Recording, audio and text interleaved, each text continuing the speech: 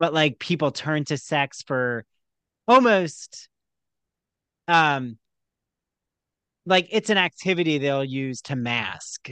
Like say Yeah, if they have depression or if sure, they, have underlying mental illness or I don't know. Like it's sure. it's a coping mechanism. And I kind of feel Brian is I'm starting to see signs of that.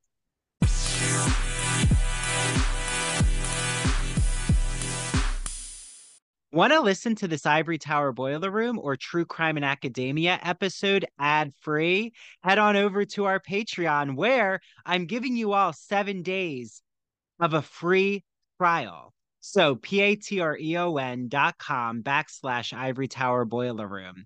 And if you join the ITBR professor level, which you'll see gets you access to all of our rewatch podcast series like Queer as Folk and Smash, and all of our Teaches series, including when we rewatched Scream with you all, when we discussed The Exorcist. We're about to do a Britney Spears memoir episode. So, oh, and The Fall of the House of Usher is coming up.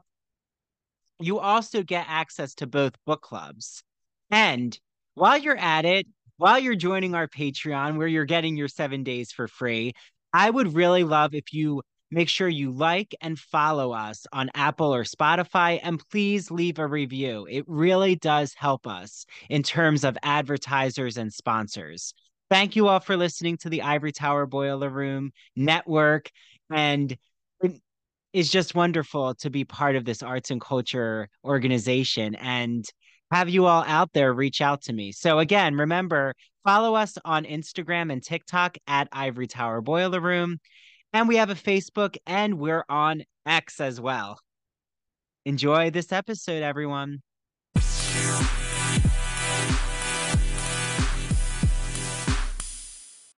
Hi, everyone. This is Dr. Andrew Rimby, and welcome back to ITBR Rewatches Queer as Folk. So, previously, I had author Scott Alexander Hess on, and we talked about The Art of Desperation, episode 6. And we left off with Jennifer, Justin's mother, finding out about his sexual connection with Brian because she had seen all of these nude paintings of Brian and like made the connection when she saw him at the art party. So we kind of carry that over into episode 7, but now with Justin's father, which is a really interesting narrative. And I forgot about all the drama that happens with him. But our episode is called Smells Like Codependence. Well, that's probably my favorite one so far. Okay. I guess Smells Like Teen Spirit. I see what they're doing there. So I'm joined with a special guest co-host friend of mine who we first met each other on social media, but probably, I don't know, in the spring. It feels like that. But So, then we were on our friend Christian Garcia's That Old Gay Classic Cinema podcast to talk about all things Vertigo. So you can hear that episode. I'm joined with Dr. Travis A. Rountree, who is an assistant professor in the English department at Western Carolina University. He um, looks at well wait, I'm reading his bio. Yeah. He went to Appalachian State University for his MA in English. Then he got his PhD at the University of Louisville. He has a certificate in Appalachian Studies, which is very interesting. He also works on queer archival research, pedagogy, public memory studies. He's a diehard Dolly Parton fan. And first, I'll have to ask him about Dollywood because I miss that place. He loves running, weightlifting, gardening. Basically, I'm reading this as if it's a dating profile for you, Travis. So thanks. I I think appreciate you're that. still, I think you're still single. Is that right? Ish. Yeah, yeah, yeah, I'm ish. not making a judgment because I was single for 7 years, um, You of know, my own choosing. But oh, he also loves bluegrass and country music. And he lives in North Carolina with his two cats. So, you're going to have to compete with the feline friends. So, Travis, welcome to the Ivory Tower Boiler Room. thank you. I appreciate it. It's great to be back. Yeah. So now that I just read off your Tinder profile. I do feel like your southernness will come out when we get into this log cabin scene. I was like, this is Travis. This is some Travis's alley. It was giving me very country vibes. Yeah. But well, update us all about Dollywood. Were you there for their like queer day? Don't they have a queer day? No. I don't know. I was so my parents got me a season pass Oh. and so I haven't been. Like they got it for me last Christmas and I just haven't been. Like they have the water park and all that stuff. So they have all their pumpkins, like fall stuff set up out there. And so I wanted to see that. And I'm definitely going to go before Christmas too, because I'm a just Christmas, love Christmas. Like I'm crazy about it. I literally have like 7 trees in my house and I live by myself. So yeah, Oh, so it's a Christmas is your more of your favorite than Halloween. yeah. But October, like basically through about like October through like the beginning of March, it's like I'm my like fullest self. It's decoration season. Trees are Mhm. coming out. Witches are coming out. Skeletons out of the closet. But yeah, no, I love like the fall and the winter are my favorite season. Yeah. So And I have yeah. this theory that we don't really have any hard-hitting summer holiday because people are too lazy since they want to be outside. That's like Mhm. my personal theory. I Like, mean, it's like the 4th of July, but nobody really. Come on, hot I dogs mean, and that's, ham. but it's all outside things, right? It is. Fireworks. I mean, Halloween's outside, technically, used to Yeah, be, but trick-or-treating rules are now so different and like you have 2 hours. Things have changed. trunk or They treat. even you would laugh at this. On Long Island, they're um spreading propaganda that people are going to give out edibles to to the children. And I'm like, who in their right mind would pay $50 to give out edibles to children? Like, come on, people. Are you that That's so gullible? funny. Oh my gosh, that's hilarious. Yeah, no. Mm. I mean, I'd go trick or treating then. No, no. Yeah. Well, like growing up, didn't you have that myth that there were going to be Oh razor yeah. blades in an apple? And I'm like, first, if someone gave me an apple, I'd be like, no, I'm good. Like, give me But that Snickers bar. yeah, but when my mom was on the Mm. podcast for A Haunting in Venice, which don't run Mm. and see that movie in my opinion. Yeah, there's a lot of other. I recommend American Horror Story Coven, rewatching that, Oh or yeah. even Lisa Rinna in the new American Horror Stories. Oh my God, it's so good. Mm. Um, Check that she out. like plays this fashion magazine director, and she's like right up Oh, a character's alley. It's called Tapeworm. So it's about a model who I've heard about puts a this. tapeworm. Oh my God, it's so good. Oh my God. Somebody was Um, telling me about that last night. It was like crazy. yeah, and I loved it because I'm like, wow, that's where American Horror Story, when it hits its stride, it hits its stride. And I'm like, when it fails, it really can be felt. Like this new season, it's not even the acting, it's just I don't know what's happening in the storyline. But Yeah. You have to what did you see the one before this one about Fire Island? Did you watch much of that one? oh, I have to watch more of it. I only like finished the first. I'm rewatching Coven now because now I'm addicted. I forgot how much I liked it. So good. It's so good. I mean, Those tis the beginning yeah. seasons. I mean, Oh yes. and it's like I say that it's like Queer as Folk, right? I have a Yeah. transition here, but it, you know, has that element of an ensemble who really works together. Like I Mhm. always think a good TV show is one where you feel like you're in the theater with them and they're on Yes. stage. Like that's how Yeah. Coven feels. That's how Queer as Folk feels. That's how Sex and the City felt. Um, and just like that is jumbled. Like I feel people don't really fit in together. Um, and they keep trying to avoid Samantha, but like you really can't do that series without Samantha. So maybe you should have not done the series. I don't know. But again, you want to get paid, I get it. Um, oh wait, back to Dollywood. I am just curious though. Like what's the temperature like, in the South? So it's been hot actually here. It was like in the 80s, like almost in the 80s over the weekend. And but it's like tomorrow it's supposed to be it's I think either tomorrow or tonight it's supposed to be like a low of 28. So it's like going back to fall like real quick. So it's just fluctuated like so crazily. But Wait, a low of 28. yeah, isn't that crazy? I know, right? It's not even that cold here. It's like 60 right now on I Long know. Island. Well, I can Wow. tell there's front coming through there's a big wind coming through and all that stuff. So it's so I we'll didn't know it see. gets that cold. I mean, I'm in the mountains, but Oh, it you're in doesn't. the mountains. Okay. Yeah, here it's not like um kind of fun fact, Silva and Cullowhee, like where I live in Western North Carolina, it doesn't get as bad. Like the Cherokee actually lived here, like to avoid the winter, the harsh winters, like in places like Boone, North Carolina, and that's like more going towards east. So that's where Appalachian State is too. I lived there for 9 years, and that was like snow on the ground from October to like Easter. Like there was snow on the ground all the time. Yeah. See, that's not the part of North Carolina I know. I know where my relatives live, which is like Southern Pines, Mm-hmm. all the golf like courses, Yes. Fayetteville area. I know that Yep. area, but that I think is more warmer weather, Oh yeah, probably. definitely. Yeah, You're you're not in the getting country mountains. coast. No, no, Yeah, no, yeah. no. But I love it here. It's just, Yeah. totally home. I bought a house. I live like right downtown. I can walk to everything. We have like four breweries, like, Oh, no. Yeah, your shop. downtown looks really cute, you It's know? really great. Yeah. Yeah. Little plug here too. Actually, we're hosting I'm also the president of the Appalachian Studies Association, and we're Yeah. hosting our conference here in March 7th through the 9th.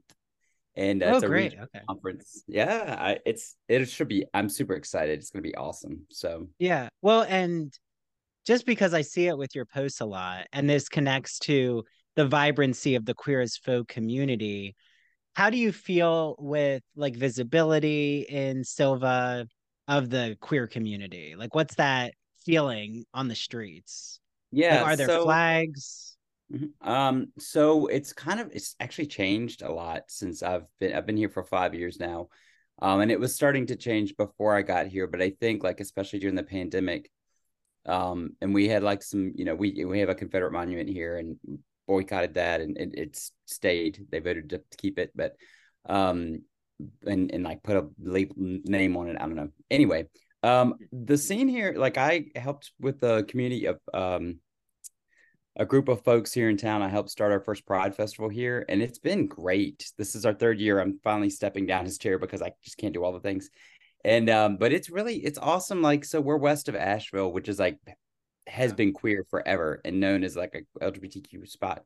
But here we have like, Civil Pride is here. There's another group called Cornbread and Roses that does like food pantry work, like therapy, group therapy, like sober game nights. They're really, really cool.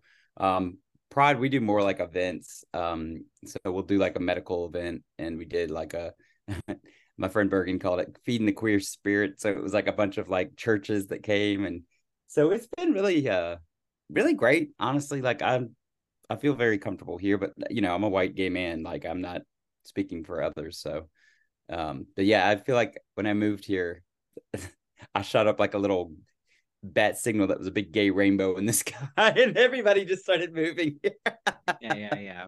Yeah, but it So seems very artsy. I mean, is it similar to where Dollywood is? I mean, because I was in Pigeon Forge, but that's like a very touristy, doesn't really like I don't know what the local scene is like. yeah, here it's much more like small town, almost like a hallmarky kind. I Hmm. mean, it's a small town. Like everybody kind of knows everybody. You learn to, you know, see everybody. It's like election season now, of course, and so signs are in everybody's yards. And Oh, yeah. yeah, Pigeon Forge and Gatlinburg especially is like the Myrtle Beach of Tennessee. I feel like it's still fun if that's your thing, And Dollywood is, I love it, but there's some cool spots there, but it's just a little Yeah. too touristy for me. Yeah. Wait, did they actually though ever announce a like Disney has like their gay Disney, but I know like Dollywood, it's kind of under it's hidden. Like it's not really a publicized event.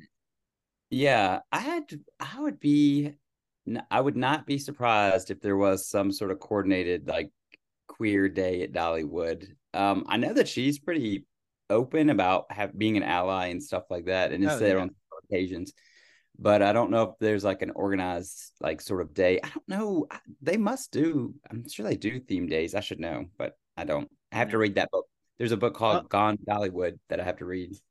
oh, So okay. There you go. That's a reminder for you. But it yes, reminds me of like why I love Dolly is like even during the Black Lives Matter movement that right, and I guess you could say like it's an ongoing movement that she said something like, white like why should my little white ass take up all the space, Mhm. and why can't we listen to those, who are different than us, and we need to hear, how to support them or some. She's just such a supportive Yes. person. I But think it's like a yeah. long statement. And at one point, she said, "You think our little white asses matter?" Or something like that. And it's like, Mhm. damn, Dolly. Yeah, yeah, So yeah. getting, I mean, she's becoming more vocal, especially like with the new rock and roll album, like the song she wrote on there, "World on Fire." Like she goes Oh yeah. after people now. Like she don't play. Yeah. So Well, and don't you think for the longest time she was kind of being pressured by, just like Taylor Swift, mhm. like not to speak out politically because they're nervous of their like a conservative country fan base. Oh yeah, yeah, and I think that's why she has Kid Rock on her new album. To be honest, I mean, she's trying to play both sides, Yeah. but also at the same time, yeah, it's just I think she'll come out on top no matter what. Like she knows how to play. She's been in the game long enough than anybody and knows Oh yeah. exactly like, what to do and how to play it. So Yeah. yeah, Well, wait, and aren't you working on a Dolly Parton like article book? I thought you were doing something, Travis. my next project is going to be about Dolly, and I think that's all I can say about it. Oh, okay. I need to quit running my freaking mouth about it, but I'll let you know off camera. Okay. But Okay. hopefully it will be with my other book is with University of Kentucky Press, and they're so great. And they were awesome to work with. So I hope to work with them again. Just incredible, just Yeah. incredible press, incredible like support, So it was a lot of fun. It was a great experience for Yeah. me. But Well, and I'm kind of wearing like I didn't even coordinate this, but my flannelly, gay country aesthetic here. Um, but I did want to ask you. Okay, so thank you for like bringing the audience into what it's like with Travis's environment in yeah. North Carolina. Do you like rewatching Queer as Folk? Um, do you connect to their, I mean, I know it's supposed to be Pittsburgh, but like I keep every time I do this with a guest, like none of it really feels like Pittsburgh. I mean, it kind of just feels like any metropolitan um heightened idyllic fantasy of what a gay community looks like. Yes.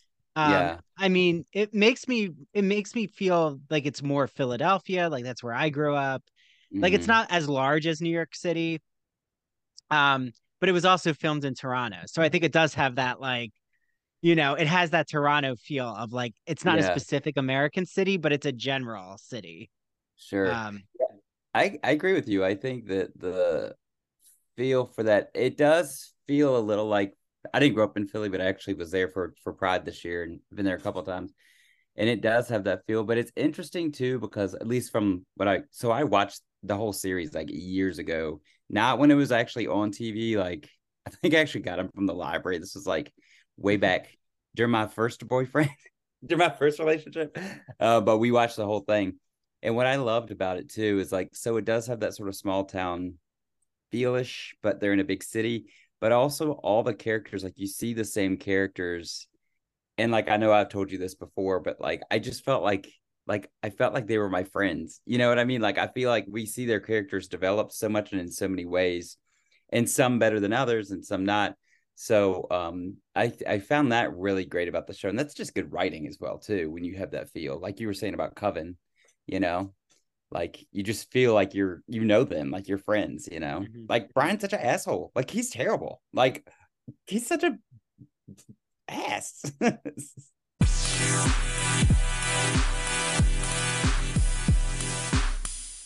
Hi, this is Dr. Andrew Rimby, and when I'm not here on the podcast, I am consulting with small businesses, undergraduate students, graduate students, podcasters, and those in media. So, if you're curious about the work that I've done with my consultation services, you could just type me in on Google, Ivory Tower Boiler Room, and you'll see a few reviews pop up. I've worked on college admission essays for undergraduate students. I've revamped and expanded a small business's social media marketing campaign right here in Port Jefferson, New York. And I've also worked on a graduate student's thesis for her physician assistant program. So if you want to seek me out or inquire about my consultation services, just email me. That's the easiest way to reach me at ivorytowerboilerroom@gmail.com. That's easy to remember.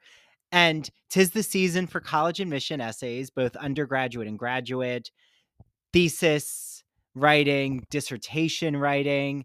Do you want to create a podcast and you don't know where to begin? Media work, um, how to open a TikTok, how to start creating videos on TikTok, what to do with your Instagram. All of that I have done. So just reach out to me. Also, I'm really excited to announce that the December book club choice is Britney Spears' The Woman in Me memoir. So to join the book club, head to ivorytowerboilerroom.com and go to events, and you're going to see a form there, just so I know how many of you are joining the book club. And that way I can reach out to each of your email addresses and poll all of you to see what date at the end of December works. It's going to be the week after Christmas, so don't worry. It's not going to be the week of Christmas. That would be hectic. And then I'll let you all know how to join the book club, which happens on Patreon. You just join under the ITBR book club section. So can't wait to see who wants to discuss Britney Spears. We have a lot to dissect there. And also, if you want to join the Wicked Broadway musical group event, which is happening in March, head to that events section on the website and fill out that Google form by December 1st. So much happening here in the Ivory Tower Boiler Room, and I love this community. I love being the host and director of this arts and culture organization. Thank you all for supporting me. It means so much. And please spread the word for my consultation services, for the podcast, the book club, the Broadway musical, group event, all the things. And without further ado, here's today's episode. LGBT stories are universal, but each one speaks to the individual heart and soul of the writer telling it. Do you have a story to tell? Or have you been moved by an LGBT book, film, painting, television show, or other form of media? Then the Gay and Lesbian Review wants to hear from you. The GNLR believes in bringing awareness to queer art and artists through reviews, commentary, and thought pieces in which the author relates their personal lives to a particular piece of art, a novel, a movie. In addition to the print magazine, the GNLR also publishes articles on its blog. So you can see all of this on glreview.org.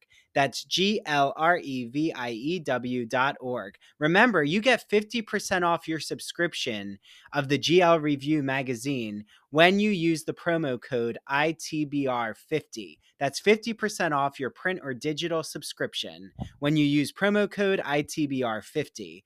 To learn more about submitting an article for the GNLR, visit their writer's guidelines. The link is located at the bottom of their homepage. And if you have any questions, email Stephen Hemrick. That's STEPHEN dot HEMRICK at glreview.org. The GNLR and its readers can't wait to see what you have to say.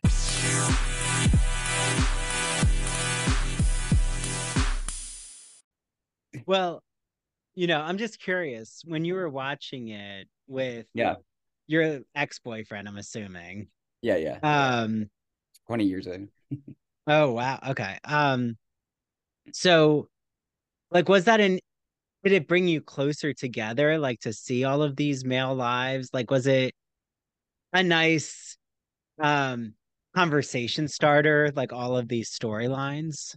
Yeah, we were living in Boone at the time, and Boone is now it's a pretty thriving big town because of App State's football team and a lot of different reasons.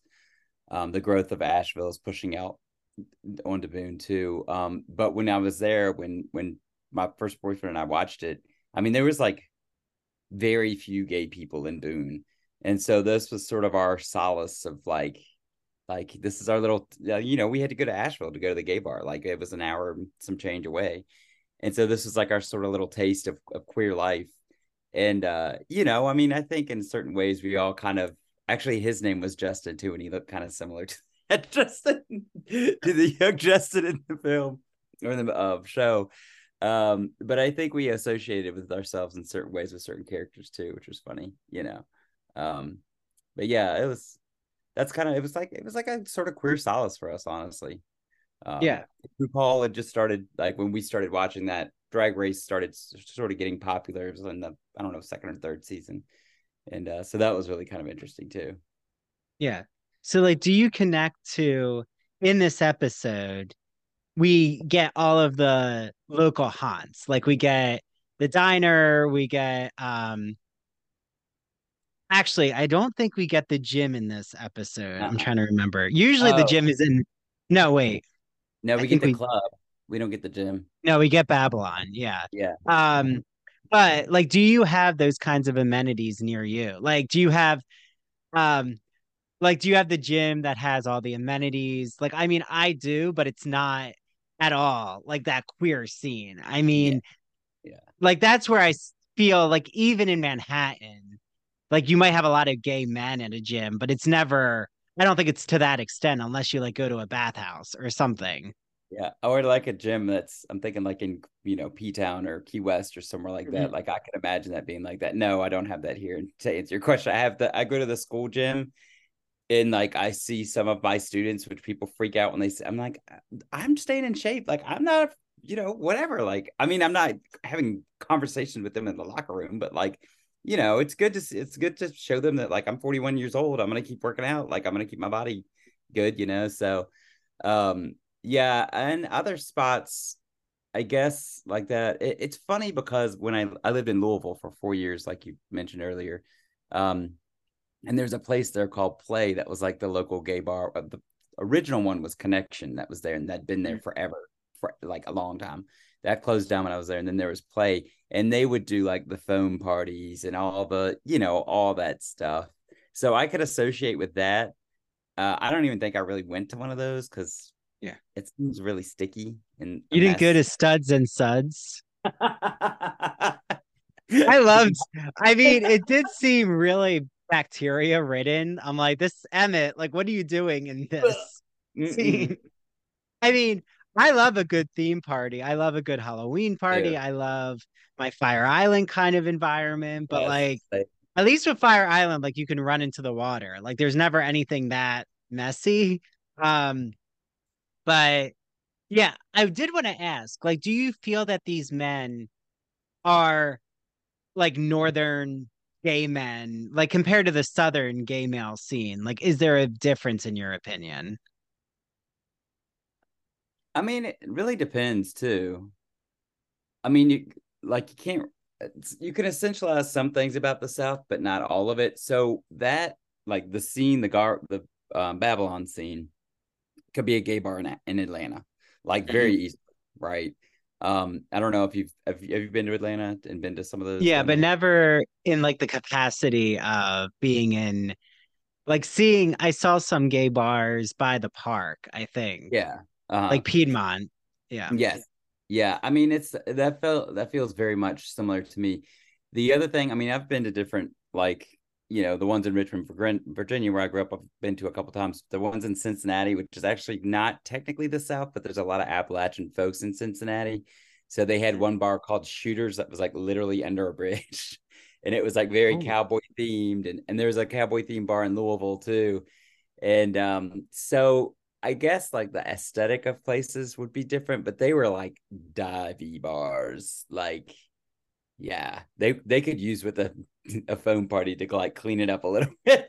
but Yeah, yeah, yeah. but I mean, do but you they were think fun. though, like even Louisville, do you think Mhm. they're more approachable, the men, compared to say like what you hear about New York gay men? I mean, I feel like there's a stereotype that New York gay men are distant or like it's hard to break through the ice with them. But I have to say, like, men are men, people are people. Like, I think when you let your guard down and you're living your authentic self, kind of am not in operating in that world, like operating with those preconceived notions, I should say.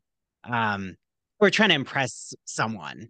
Like a lot of that is impressing each other. Yes, yes. Yeah, I mean, okay, so a couple things. Like one, when I go to Provincetown, I like love Provincetown just like you love Fire Island. Like I go up there and I had this idea. I mean, growing up in Virginia, I heard that we're Yankee all the time, right? Like, and it was the idea that you said, like it's all these people that are angry and rude and all this stuff. When I went to go to Massachusetts all the time, I loved it. The people were sometimes nicer there than they were in the South. And so I find that those bars up there, I mean, you just kind of find your people wherever you go to. Um, I don't think I've told you the story, but when I was in Fort Lauderdale last spring, I went to a bar and was just talking. I had a couple bourbons or whatever, and my accent falls out kind of sometimes when I talk when I drink some. Yeah. And so this guy kind of settled up next to me, and he's like, can I just like stand here next to you? And I was like, okay. And he said, I'm playing Blanche Devereaux and the Golden Girls play, and I just want to hear your accent so I can get mine right. Oh, So that's so like, funny. oh my god. So You were anyway, his inspiration and source material. apparently, I Yeah. don't know if I've said that before Wait, is here. that where Wilton Manors is, Yeah, Travis? Is yeah, it Fort is. Okay. Yeah, it was Yeah. fun. That looks like an idyllic place for gay men. It is. And that's probably where you could see like the gym, like what you're talking about. I went to kind of the same sort of places, but it was fun. And you feel, I think too, locations of gay bars too, is really interesting. And so, a lot of scholars have, you probably know this too. Some scholars have noted like mostly gay bars are located not the best neighborhoods, like, oftentimes. So that's sort of something to consider as well too, like your own safety where you are when you're inside the bar. You're sometimes safer than you are walking out from the bar. So, but yeah, Bratton who said that. It was a Munez. I can't remember.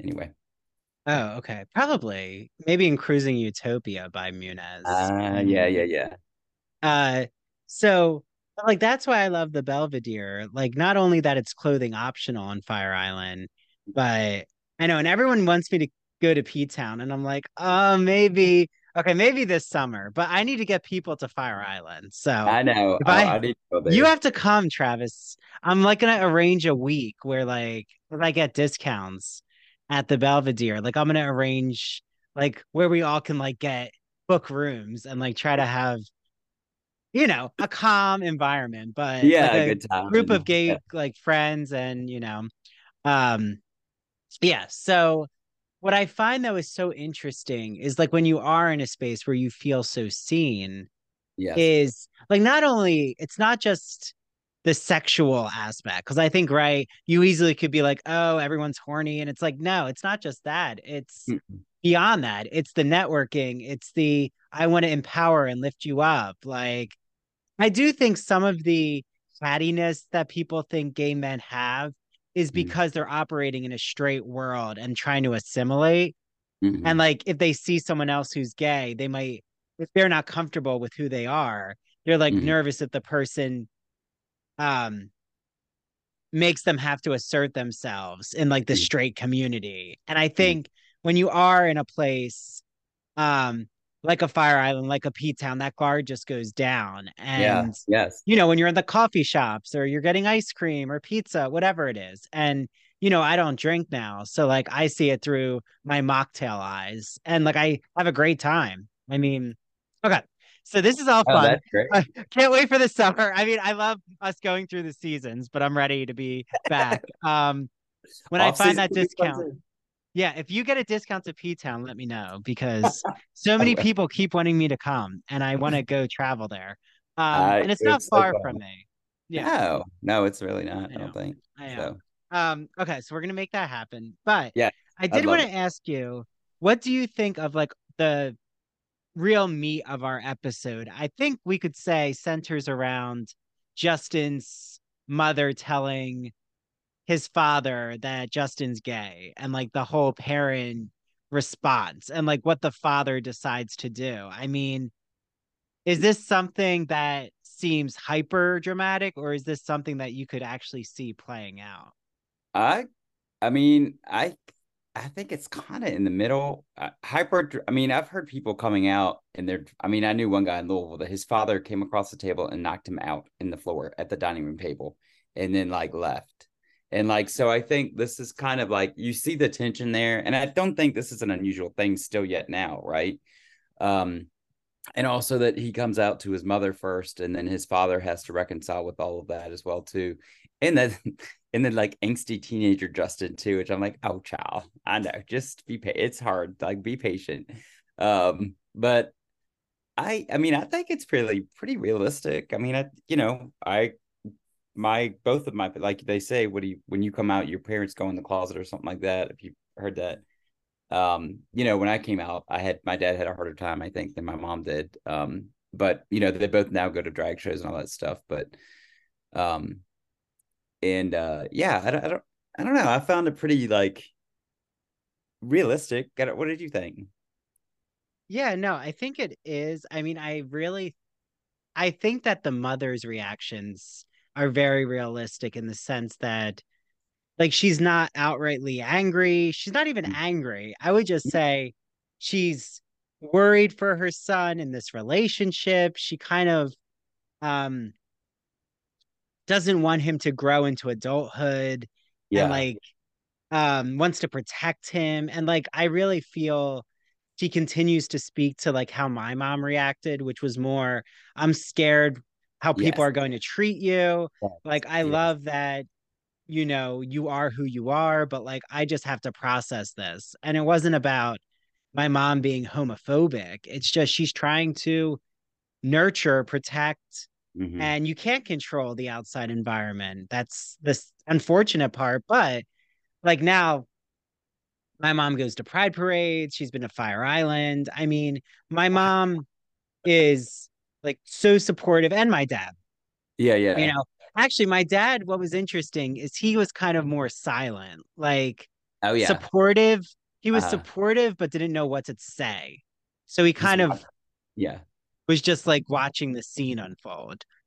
Um, but I do feel like the father, I mean, wouldn't you say though, like a lot of times there's a stereotype that the mom is accepting and the father um is scared slash even has more homophobia when a child comes out. I feel like that's the scenario we get in pop culture.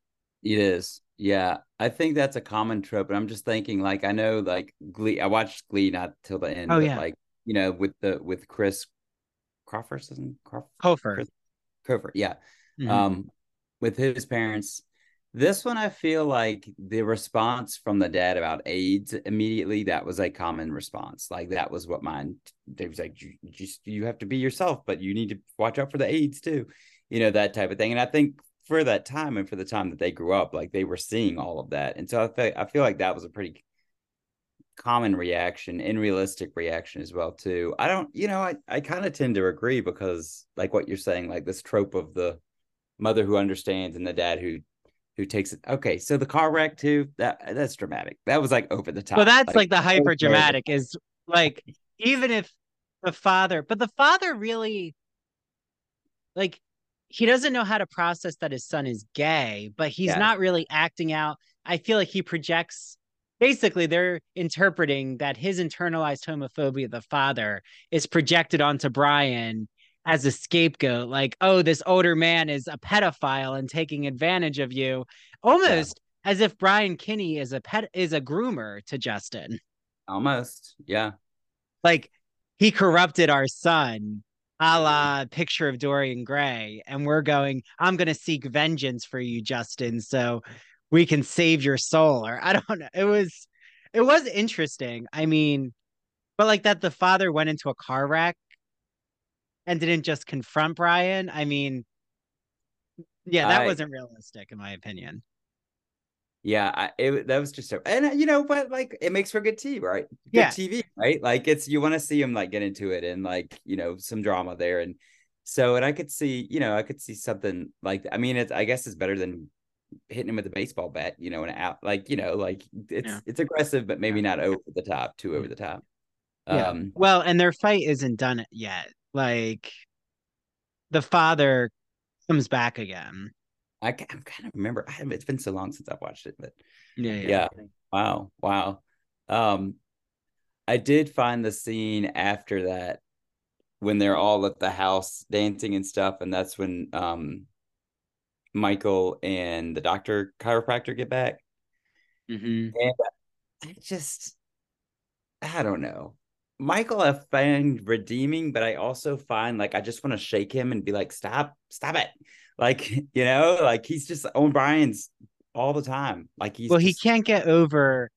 not even get over. I mean, I think it's beautiful to have what I love about this show is it shows us the complexity of Yes. manhood, and we don't Yes. get Yes. shows really like, right, okay, people could say, but Andrew, there's the Bechdel test. Men are always talked about on TV, and I get all that, but we Yeah. don't get the nuances of male emotion on TV Yeah. that much. Mm-hmm. Like where they actually are vulnerable or crying, or Yeah. like, how am I going to handle this obstacle? And I feel like it's so beautiful to see these gay men show all these complexities.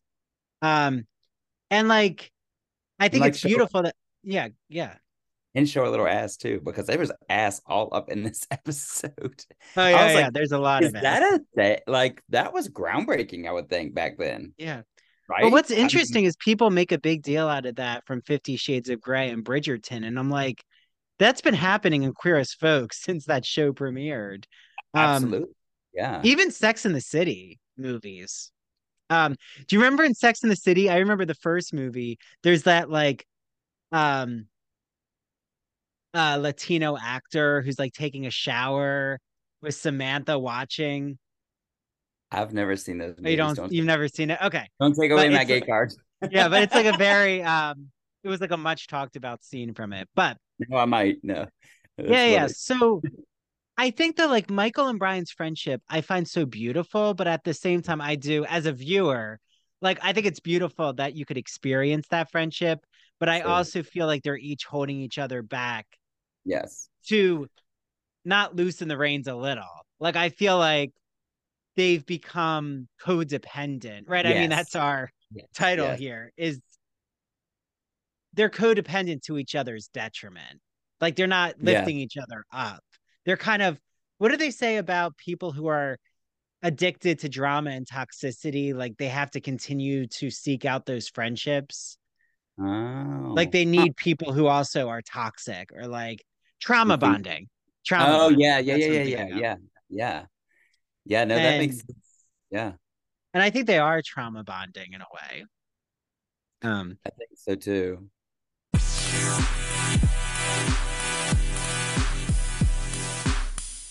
Hi, this is Dr. Andrew Rimby, and I'm so excited to shout out the Gay and Lesbian Review, who is helping to sponsor the ITBR podcast.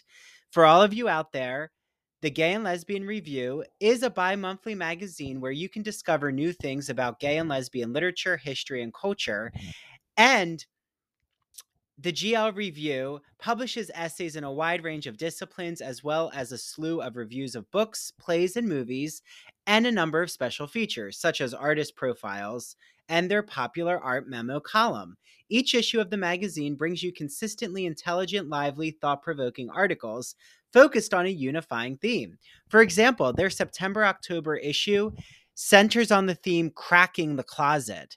So, starting in the 19th century, a number of artists and writers found ways to crack the closet by expressing their sexuality between the lines or in the interstices of their work. For example, Ignacio Darnad, who is a friend of the ITBR podcast, he's been on our show, writes all about illustrator J.C. Leyendecker, whose work for Ivory Soap and Arrow Collars gave him plenty of opportunities to draw pictures of well-dressed and at times scantily dressed American men. And you also can find an article by Vernon Rosario, who has been on the podcast, and he talks about the quest for sex in the Middle Ages. So, to subscribe, visit glreview.org. That's glreview.org. Click subscribe. So on their website, go all the way over to the right-hand side and you'll see the button subscribe. Click subscribe and enter the promo code ITBR50 because you're getting 50% off your subscription to the print or digital edition of the Gay and Lesbian Review magazine.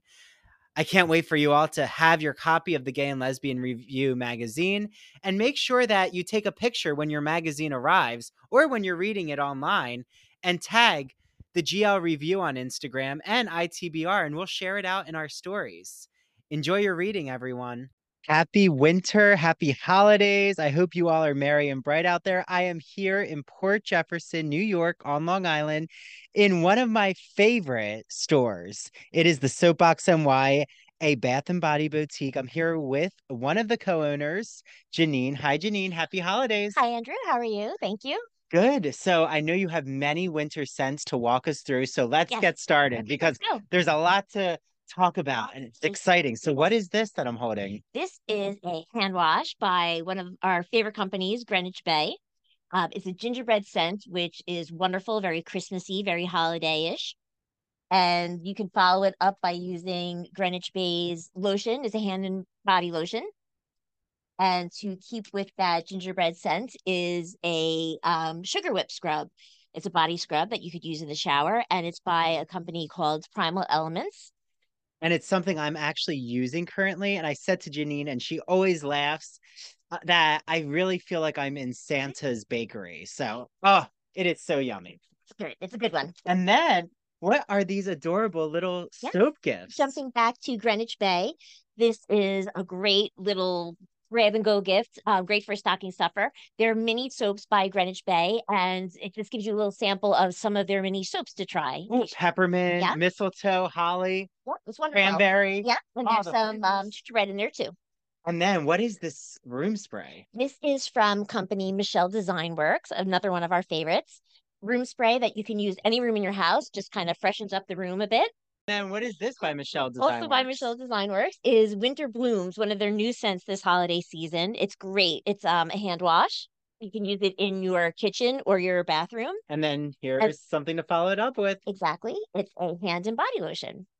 And then what is this beautiful decorative candle here? One of our favorites that we actually sell all year round because it's so popular. This is the scent of Fraser Fir by Times. I think I'm becoming addicted to it. Yes, I think you are because you already own one, I believe. I own one, and it is a decorative candle for me because I'm about to open it, but it's just in such I know the a packaging beautiful is, I don't know what's package. better, the packaging or the scent. I'm but using it's it as a wonderful. holiday decoration. So Well, I'll get to the candle eventually, yes, you everyone. will.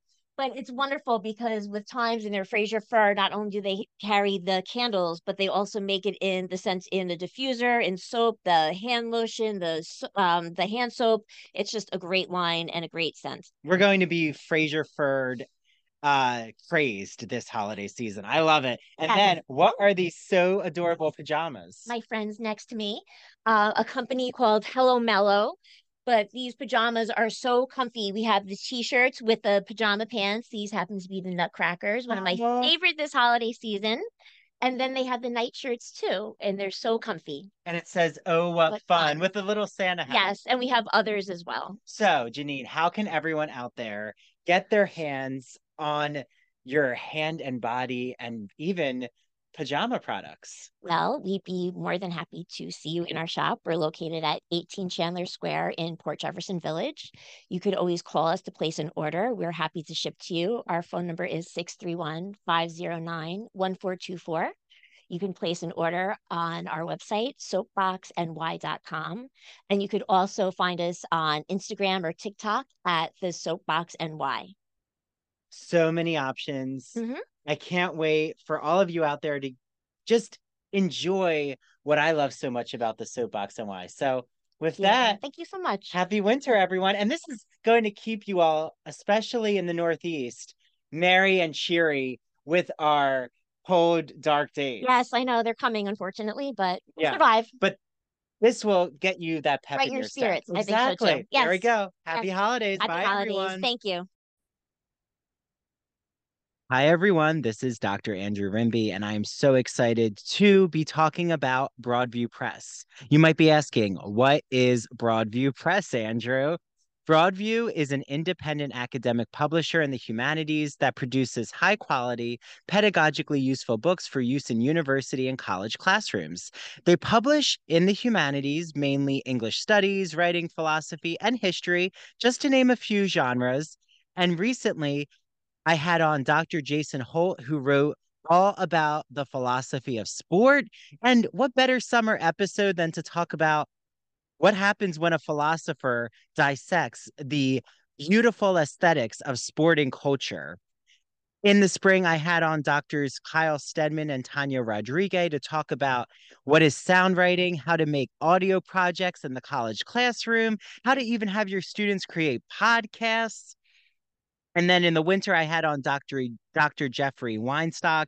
He talked about analyzing pop culture. Yes, I even sneak in some Real Housewives questions and how to teach composition and make it fun. He uses this whole metaphor about being a mad scientist in this gothic lab. And in the fall, I had on Dr. Ann Stevens, and she talked about literary theory and criticism. And yes, the university season is upon us. So, what better way to talk about the college classroom than to actually understand what is literary theory? That's a wonderful episode for all of you out there who teach literary studies. I love Broadview Press. Make sure you use their exclusive code. It's Ivory Tower on broadviewpress.com. You get 20% off all, all Broadview Press publications. Okay, until the next Broadview Press interview. And now back to the Ivory Tower Boiler Room.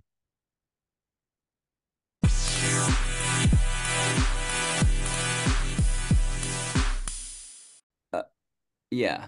Yeah. I just, in the, if we want to go to the cottage scene too, I just thought that was lovely. That was like a little Oh, queer. so beautiful. I This like log know. cabin. It reminded me of Boy Scout camping. I'm like, the smell of the crisp leaves. That's what I love about the fall here, is like just that it reminds me of like being outside among the fire pit. But like Michael can't be in the moment. Like he's not even able to enjoy being with his boyfriend, like a very new boyfriend who took him to a cabin. His cabin that he built by his hands too. Like, come on now. I'll be like, I just want to reach the TV. I'm like, enjoy your time in that cabin. Yeah. It also like to go swimming and all that stuff too. But yeah, yeah, I love that. I mean, it was just like a little oasis, but I do find, if we're, oh God, am I really going to talk about this? But if we talk about like Foucault, like power dynamics in this show is really fascinating to see who holds the power and where it goes and how, Mm. like we talked about Brian and Justin earlier.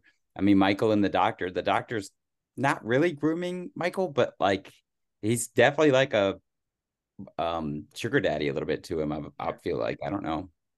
Well, I think he definitely likes the arm candy.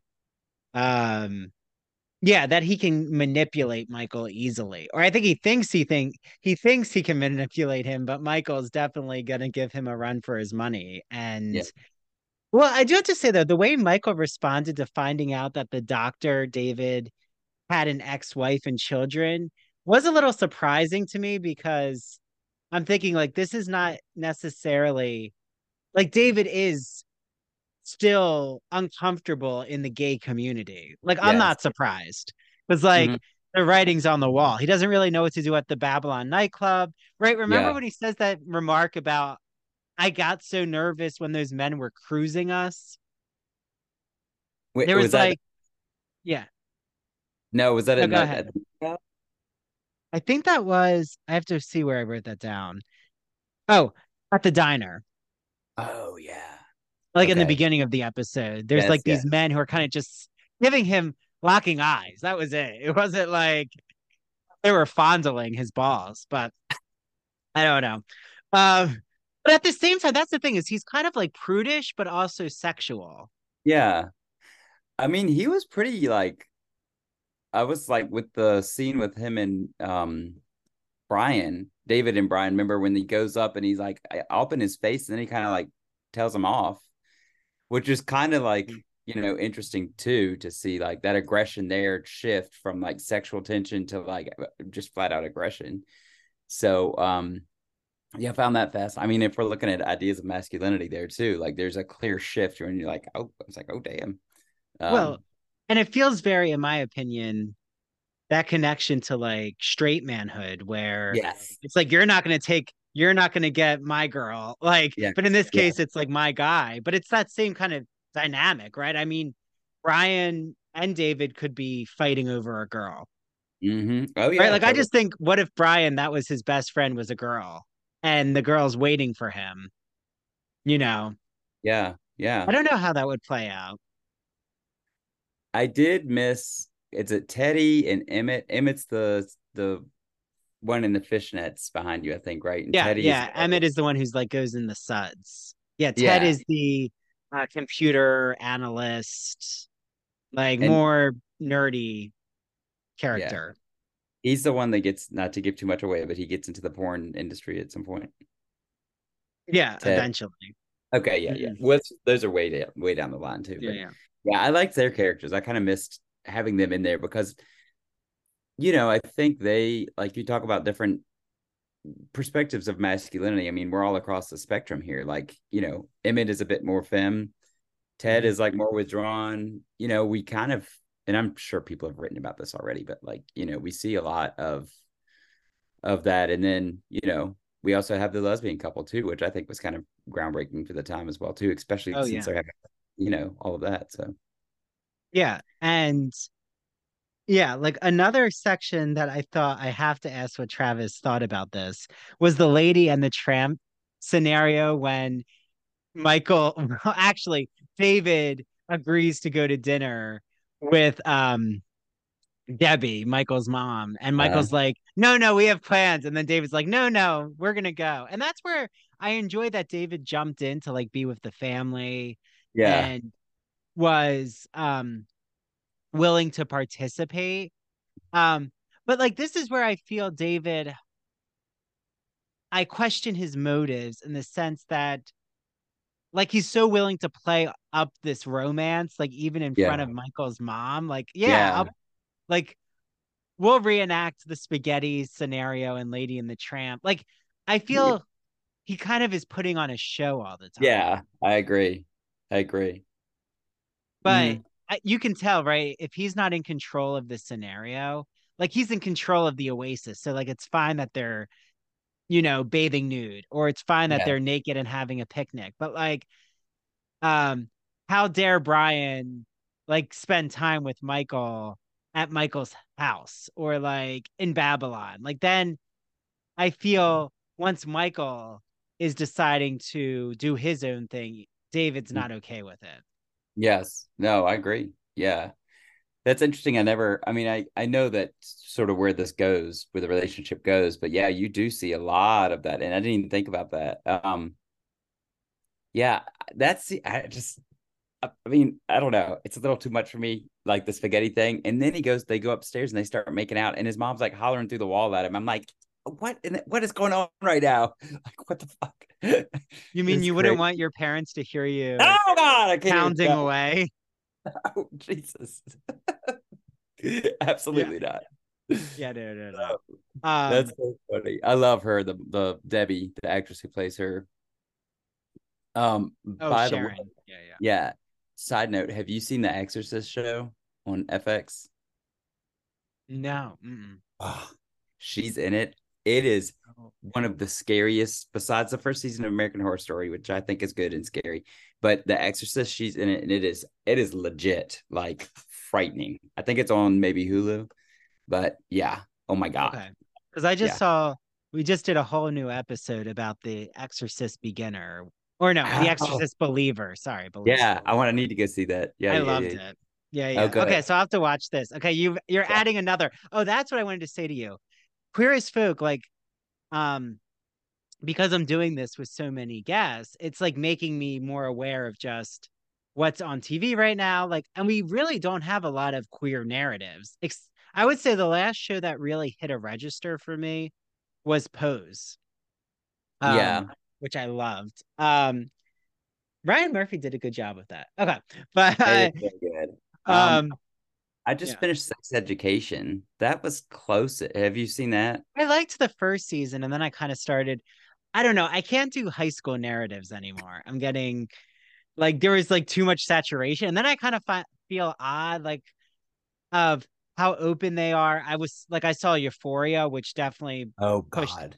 It was basically this generation's Degrassi, the next generation. Um, Yes. like So I want to much. rewatch Degrassi because I feel like that show hit all these narratives. But yeah, I Yeah, was gonna say though, do you like the new season of Sex Education?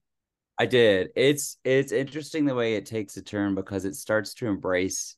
I mean, these are kids like my student or folks my students' age and younger, I feel like, and it really embraces like their queerness. And especially the last season, the last few episodes, like there's a trans character, there's a non-binary character, they struggle with their identity, they're like, they're queer characters on there in other different ways. And I felt like, yeah, it was in high school too. But maybe that show, I can't think of any. I mean, like, as far as like adult dramas, like Pose is There's a probably the new one now that I'm really excited about. Well, I might have to have you back if we both watch it, Travis, if we like it. yeah. What Um, is it? but it's called Fellow Travelers on Max Mhm. with Matt Bomer and Jonathan Bailey. I've heard about this. Yeah. Yeah, that looks good. Yeah, Jason Howard. I don't know if you know his work. He's from Kentucky. He's the husband of Silas House. Jason does a lot of, anyway, he recommended that it was based on a book too that he said was really good. What about Looking? That's kind of came close to this. Oh, I You remember? loved Looking. Yeah, I Mhm. did too. It was great. And Such then a the good show. movie. Well, and we even got like a cameo with Daniel Francesi from Mean Girls, who was Damien. Remember he was in that show. Yeah, Oh, yeah, I yeah. know. Jonathan Groff. Wasn't Jonathan Groff in that show? I'm trying to Oh yeah, remember. yeah. He was the main Yeah, character. Yeah, yeah. yeah, yeah, There's a lot of Broadway people. Like theater people were in that show. But yeah, yeah, I'll have to keep my eye on. We might, you know what? I might have to do like an LGBTQ like TV recap with you. I'll have to see what else. I'm sure there's something else out right now. Again, I thought Bridgerton was gonna be like all about the brother and his like queer artistic community. Remember? There was yes, like yeah. I do that remember man that. who was um into men and women. I don't Yep. want to say bi because like there was no bisexual category then. Yeah, But like there was a lot of openness around sexuality, but then I heard they went with like this other um Penelope storyline, and I'm like, okay. yeah, yeah. Uh Come on. Don't be they just afraid to don't know embrace what the to gay. I Embrace think the they're gay. like worried about what to do, but whatever. I Um mean, stuff is out so much on TV now. I mean, it's just it's getting more and more queer, I feel like, as well. And now because of shows like Queer as Folk, like I think they yeah. pushed a lot of boundaries Well, back in the and day. I always feel like it's unfair when like I'm all for representation, but I do get annoyed when like they'll take a show like Queer as Folk and say, but where was this character and that character and that character? And I'm thinking, like, first, this was the like to even have a whole cast where their narratives are centered on, being out is Mhm. groundbreaking. And also, you know, they had to like approve, the studio had to approve it, Showtime. Um, And I also feel like our language around sexuality was so different in the Oh early yeah, 2000s. totally, absolutely. And it's funny because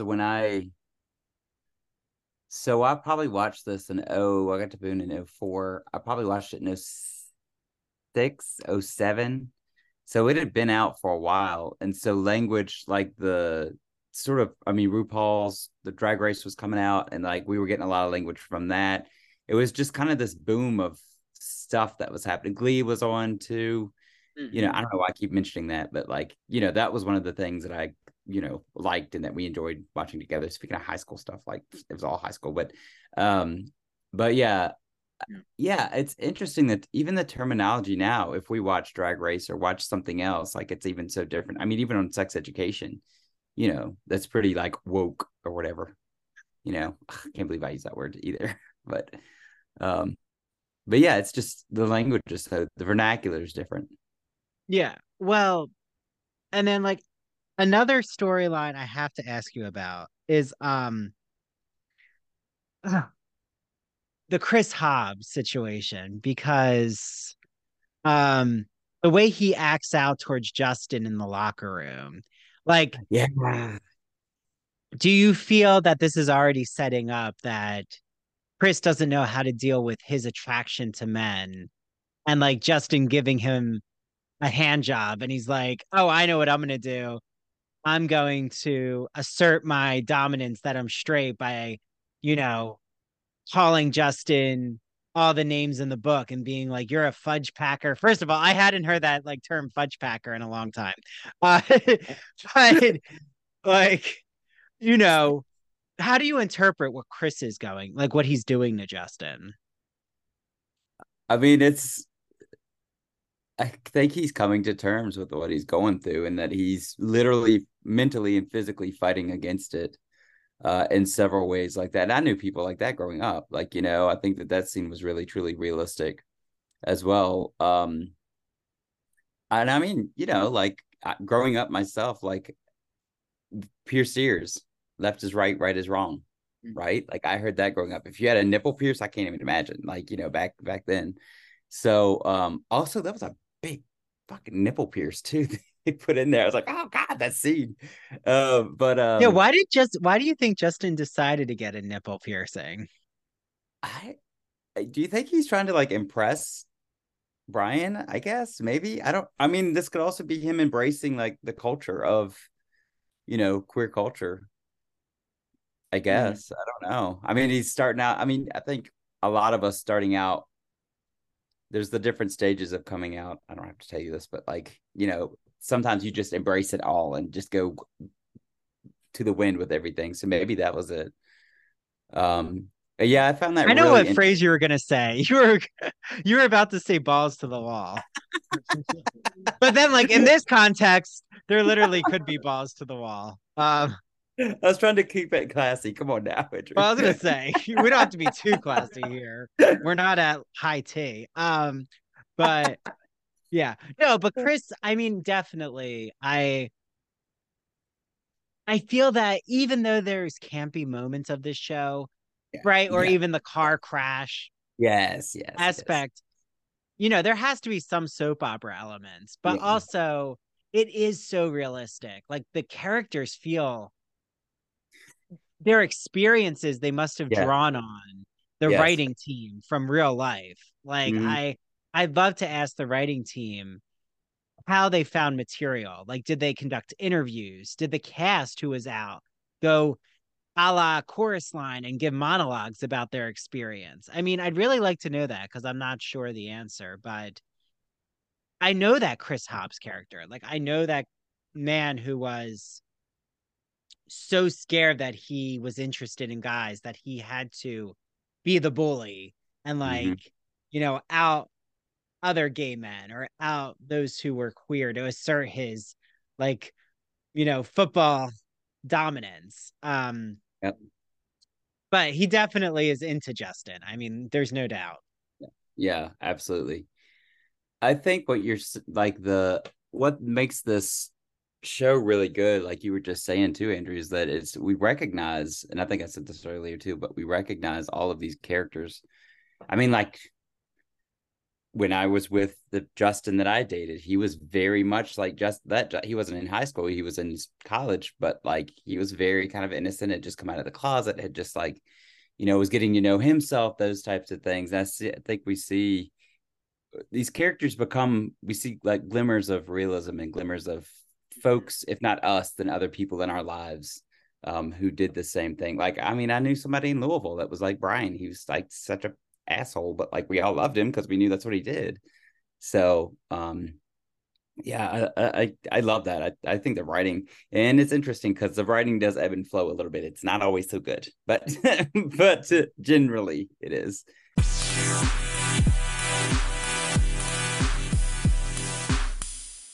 Imagine that you're riding the Turner Classic Movie Great Movie Ride in Hollywood studios. It's in the 1990s. As you're journeying through the Great Movie Ride, you pass the Wizard of Oz, where all of a sudden you see the Wicked Witch of the West ascend into Munchkinland in a cloud of smoke and flames. Well, that's the memory I have with the Great Movie Ride in classic cinema when I was at Disney in the 1990s as a young boy. And ever since that, I was hooked on classic cinema.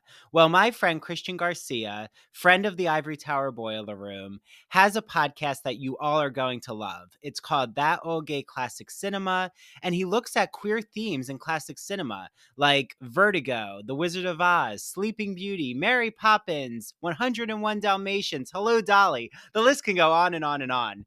So follow him on Instagram at That Old Gay Classic Cinema. You can listen to his podcast on Apple and Spotify. And he also is on the premiere episode of our Queer as Folk podcast, where I'm rewatching every episode of Queer as Folk from 2000. And the episodes come out bi-weekly. So make sure you listen to his episode with me. And he's launching a rewatch show of Smash, where they're putting on a Marilyn Monroe musical. So he's going to be joined by co-hosts, a lot who are in the Broadway and theater industry, and I'm going to be on his first episode. So without further ado, get listening to That Old Gay Classic Cinema. Enjoy. Hi, everyone. Happy almost holiday season. Because the holidays are upon us, I'm sure so many of you out there are thinking, oh my, what am I going to get my friends, my family, my children, my romantic partner, my husband, my wife, any, significant person in your life? Look no further than my good friend Mandy Bengal, who makes handmade crocheted items. Her company is called Mandy Made It. You can follow her on Instagram at MANDEE Made It.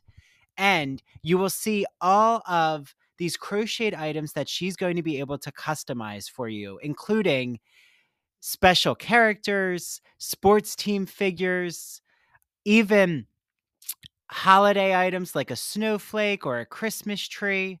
So I have Mandy's keychains. I have the poison apple from Snow White and the Seven Dwarfs. I have a rainbow flag that she made me. So Mandy is able to really customize an order just depending on what your hobbies and passions are.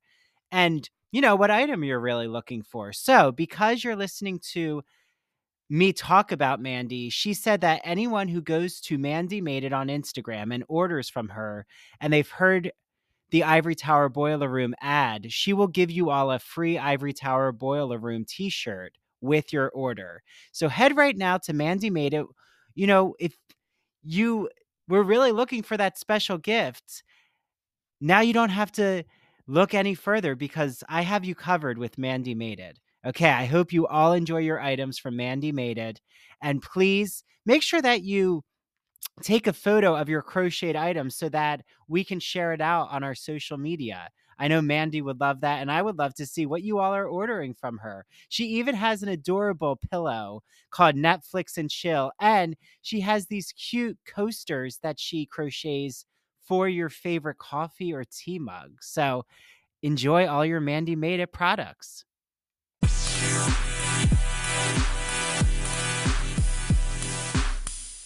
Yes, the first season, it has hit its mark. Yeah, okay. So like as we're wrapping up, which this went by so quick. I mean, I have written here something about, oh yeah, Brian, I did have to ask you, like the outdated technology with the like sexual chatting. And he's like, oh, 10-inch cock. Like some guy was writing that he has a 10-inch cock. And I'm like, to remember, like, even though Brian is the Casanova, that he like would trust this guy to come to his place. I'm like, he must really be gullible, or Brian really does let his cock talk for him, because I forgot that like that is what the technology was like to meet up with random strangers. I mean, you didn't really know anything about them. I was that was a little I didn't come out till I was like 26, so like I didn't go through I mean I had the AOL chat things or whatever, but I never had those. But it's it's absolutely true. That's what they happen. I was laughing too because of the cell phones just like killed me. They were like flip phones. It was and which was my first cell phone. It was like that. I had to screw on the damn antenna. Yep. So it's so funny. But yeah, that was just cackling. I was like, oh my God, what the hell are they talking on? And the fact that they had them too.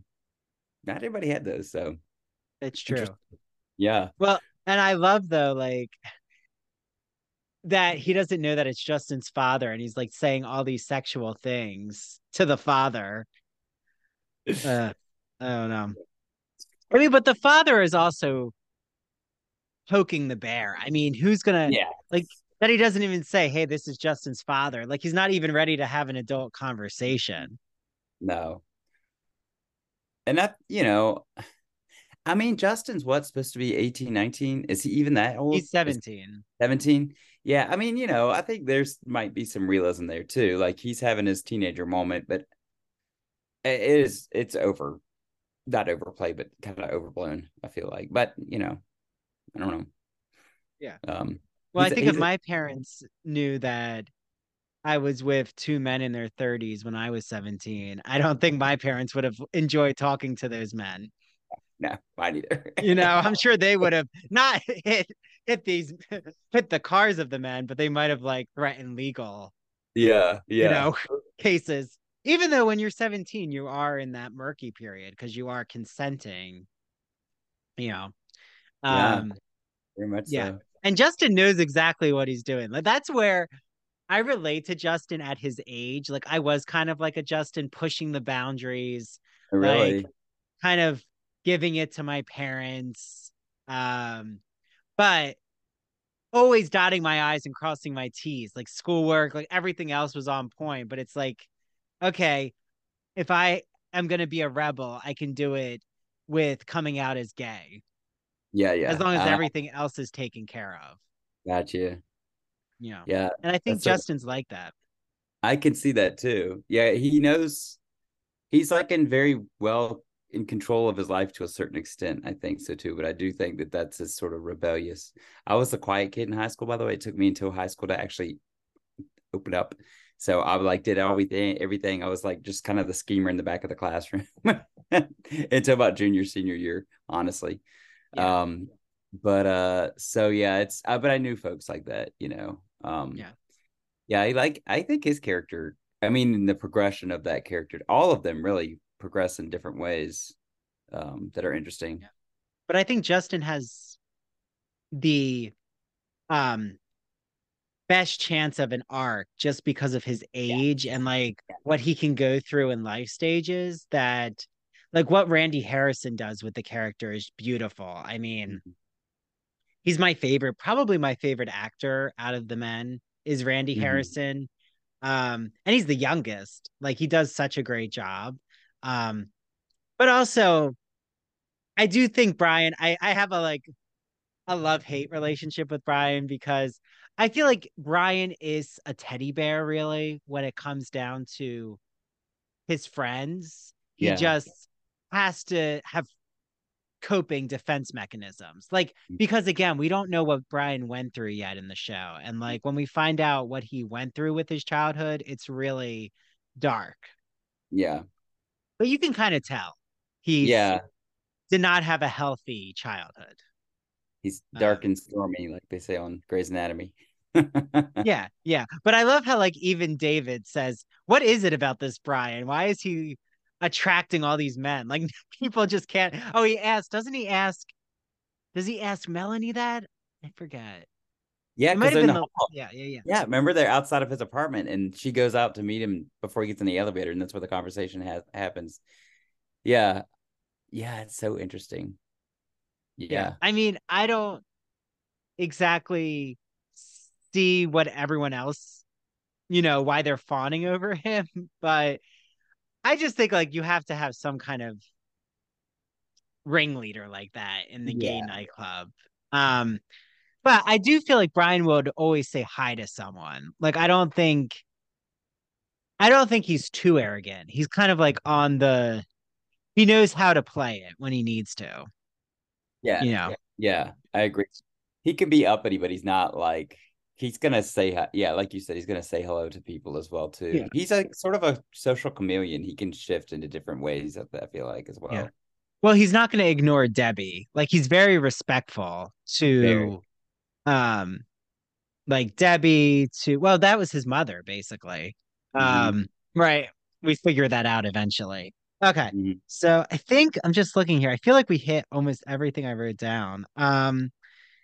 In all these different ways. Oh, I don't know why I wrote this down, but I said, where is it? Oh, right here. Something about Brian can't handle. Yes, yes, yes. This is the last part I wanted to get your opinion on is why can Brian not handle being at Studs and Suds? Like that was interesting. Is Yeah. he had to leave? Like, was that because Michael wasn't there as his like partner in crime? Like he's the Batman and Michael's the Robin, and he needed his partner. I thought that was interesting too. So he couldn't exist without his partner, or was he just like us? That's gross. That's for the young gays. They can go hop in the soup of the Yeah. foam. I mean, he could be that too. Because I just think especially when I was in Louisville, they would do parties like that, and some would go and some would be like, "Oh, I'll sit by the edge and watch. Like it's fine." So, you know, be a voyeur. No. Yeah, yeah. And then I have written down here, I'm trying to remember, but it might not have been that memorable. But something about a guy that Brian had sex with at the baths. Oh, I can't remember that part. I can remember a piece of it, but I don't know. Yeah. Well, I, I don't know. Apparently, before Brian's car was rammed into, um, oh, maybe it was someone at the Babylon nightclub who, oh yeah. yeah, I Oh, I don't, remember that now because he talks to him outside. It's the guy outside the car, and Brian just kind of like disregards him. And the guy's like kind of he's just Brian's oh, like, yes, yes, yes, yes. Because remember? wait, Yeah. sorry. He's the one who Brian thinks hits him with the car. Yes. Yes, He's like, oh, exactly. I rejected this guy who I had sex with. So he decided to exact revenge and hit me with Well, his he'll my car. I'm like, but what's a better scenario that it was an out of control lover or Justin's father hitting him with his car? I mean, they're pretty equal, I feel like. I yeah, don't yeah, know. yeah, yeah. Both high Yeah. drama. Yeah. I mean, here, wait, don't worry about me. I'm just plugging my laptop in. But Okay. so yeah, I mean, do you feel like in that scenario, the way that Brian I feel the way Brian treats his lovers, like that's where I see the disrespect. Like that's where I see that he takes advantage of those he has sex with, but not Yeah. like those who have taken him under their wing, like Debbie or even Lindsay. Like there's a Yeah. really different relationship. So why is that? Like why is he so quick to put down men he's had anonymous sex with? Do we feel like is I feel like, I mean, like you talked about earlier, that these people really helped to raise him, and these people are going to be like brutally honest with him too. And I feel like he can take the feedback from them, but not, someone that he doesn't know as well, someone not in his inner circle of folks. Mhm. Um, I don't know. That's maybe how I see that. And I don't know why. Well, I guess like his past makes him sort of an asshole the way he is, but um, I don't Well, know. is he using sex as a coping mechanism? I'd say in a lot of way, yeah, you know, Yeah. I but feel like that's his therapy, and that's the yeah, problem. I, Right? Because, like, you know, how many people like will say that there's a sex addiction? I don't know. I get very, um, there's so many different theories about that. Like, I know psychiatrists say there really isn't a sex addiction, but like people turn to sex for almost, um, like it's an activity they'll use to mask, like say yeah, if they have depression or if sure, they have underlying mental illness, or I don't know, like it's sure. it's a coping mechanism, and I kind of feel Brian is I'm starting to see signs of that, like really what's under this layer, because Yeah, yeah, but I yeah, yeah. No, totally. I totally agree that, I think we start to see what's beneath and why he's codependent too on Michael. Yeah. Mhm. I love that here. Yeah. Yeah. And I feel like the series is at the like beginning episodes, it is really addictive. Like I want to quickly learn all of these storylines. I'm like, okay, I want more. Tell me more. Like, That's I can remember feeling the same way about Looking too, and I was like, oh my god, oh my god. I think, is that because we have such a this is a great word to use, but a thirst for these storylines? Like, is that because we don't have enough of those in our lives right now that we really, mm, once they come out, you want to watch them all, or make them last, So, um, I don't know. I wonder if that's why. yeah. Well, that's a good transition. When I have you back, Travis, first, like I need to learn more about your Dolly Parton work. No, I'm not going to push you on that. Okay, you're But kidding. we'll have to see. Okay, so there's Fellow Travelers, like you said, it's by Thomas Mallon, wrote the Yes. novel in 2007. Okay, that's pretty early. That's around the time of Call Me by Your Name. That was written in Uh-huh. 2008. Wow. Um, because that's when I came out. I was after reading Call Me by Your Name. It made me come out. No, I'm just kidding. I was groomed by Andre Osman. No, Oh my I don't want God. that out there. They'll love the right one will have a field day with that. No, but it gave me like that extra boost of wanting to come out. Yeah.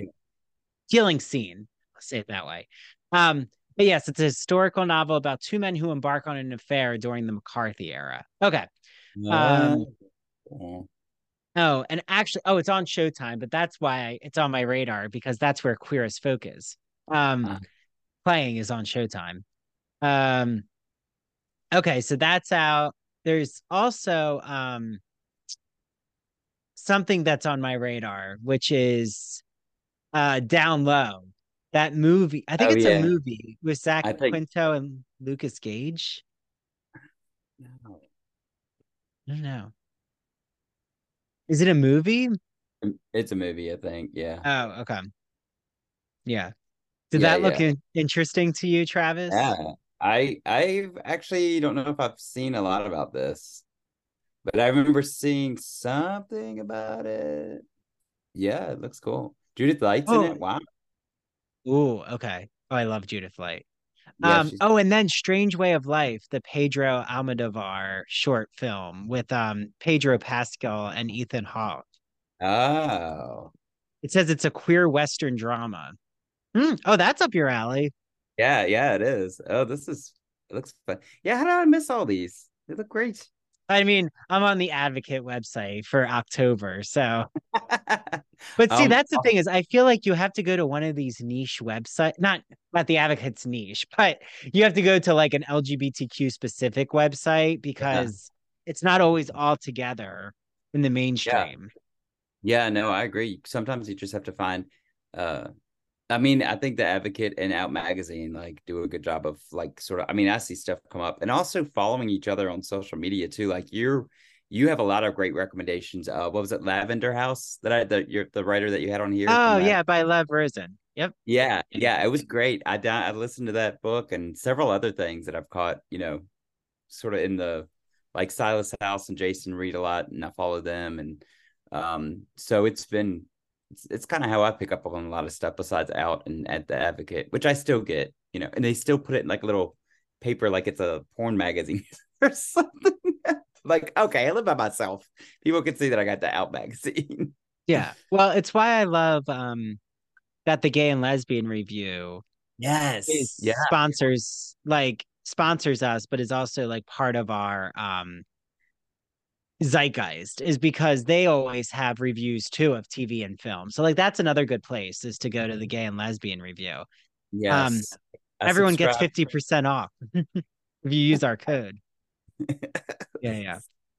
Um, in the show notes. Okay, but you do subscribe, Travis? I do. Yeah, I did because of Okay. y'all, because of like hearing Oh, it that's on. great. Oh my Yeah, I'd God. heard. Yeah, I used to read it. I mean, I did used it for I took a queer theory class when I was at Louisville, and we used it as scholarship, but yeah, I was like, why am I not getting this? Like, so yeah, it's fun. That and the Oh, Out good. I'll magazine. have to I'll make sure that I clip this out and share it with Steven and Richard at the Gay and Lesbian Review. Okay. But okay, I think we hit a lot. So we We definitely did, have yeah. like more TV and film to watch. Yeah. But I can't wait to see though fellow travelers. Like that's my, I have a feeling that I'm going to enjoy them just because I like those actors a lot. I think so too. I'm gonna look it up, and I think I still have Showtime. Well, I Anyway. definitely have Max. Oh no, that's on Showtime. Sorry. Mhm. Um, yeah. I know it's so hard to keep track of these streaming services. Like the only one I don't have is Apple TV, and I'm just like, I don't want to do it. Like I can't. I mean, the I'd only say, time I watched it was the morning show, the first season. ooh, now the third one's out. I haven't caught it yet, but I think it's Okay. out. And Ted Lasso was really good. It's like just having a hug for like an hour. It was lovely. I don't know. I don't want hugs. I want to be like pulled in a tug of war. No, no, I'm just kidding. But Max, I'm excited because the new Gilded Age is coming out, and I love that Oh, series. nice. I need to watch that. That's I'm fun. hoping there's like, oh, there is a queer character.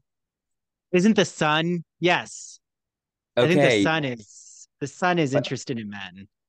also, we might have to do another episode about this to talk about Fall the House of Usher. Have Yeah. you Oh, seen? well, I'm doing a special episode about it. It's so good.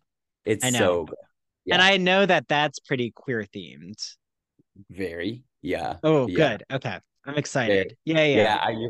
Let me know when you watch it because it's and I've having taken a whole seminar on Edgar Allan Poe, like it's fascinating what they do with the names, like Rufus Griswold's in there, which is like one of Poe's predecessors, and it was really, really Ooh. neat. It's Okay. yeah.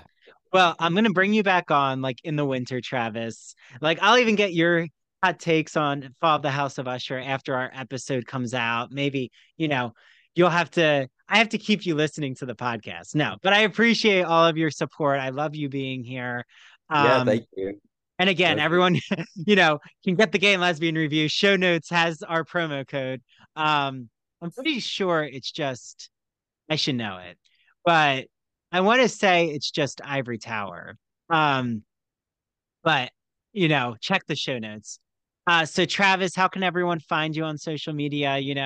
How can they see all the work you're doing, see your Dolly Parton fascination and obsession, all the things? So they can find me at Twitter or X or whatever the hell it's called now. At Travis A. Rountree. And if they want to follow me, I love like I don't even know any of this. If they follow me on Instagram, then I think it's just Travis Rountree. Yeah, it's Travis Rountree on Instagram. Um, yeah, you'll see my face. That a friend of mine had this picture, this poet, like basically painting commissioned, and it's my face with a possum on my shoulders. Yeah, yeah. No, it works So very well for your it profile does. photo. Thank you. With Appalachian studies. I mean, hey. Uh, but promo code ITBR50 for Gay and Lesbian Review. There you go. Uh, okay, well, Travis, this was great. I loved dissecting this episode. Like everyone who comes on here, hopefully you felt this way, but there's something about just like having an episode you center on that opens up so many pathways of conversation. You're like, oh, I didn't know we are going to talk about that, but okay. Yeah, it was great. Yeah, I love that. Looking at it, there's so many different things and that you can talk about. And hell, I even said Foucault. My God, I went Yeah, down that yeah. road. But there's only a few TV shows you can do this with. Yes, very true. Very true. Yeah, yeah, yeah. And I have a few more in the pipeline. I'm curious. Let's just say Desperate Housewives. I Oh would my God, love to do that. I just want to talk about Andrew. Like, I'm so obsessed with that character. Um, and Eva Longoria's character. Oh my God. yeah. Oh yeah. Iconic. Oh, very. Yes, Yeah, yeah. yes. Oh God. Okay, well, thank you, Travis. Enjoy the rest of the fall into the winter, depending on when this comes out. Yeah. And bye to the audience, and I will be back on with another special surprise guest next time. Okay. Thanks, Travis. Thank you. Appreciate it.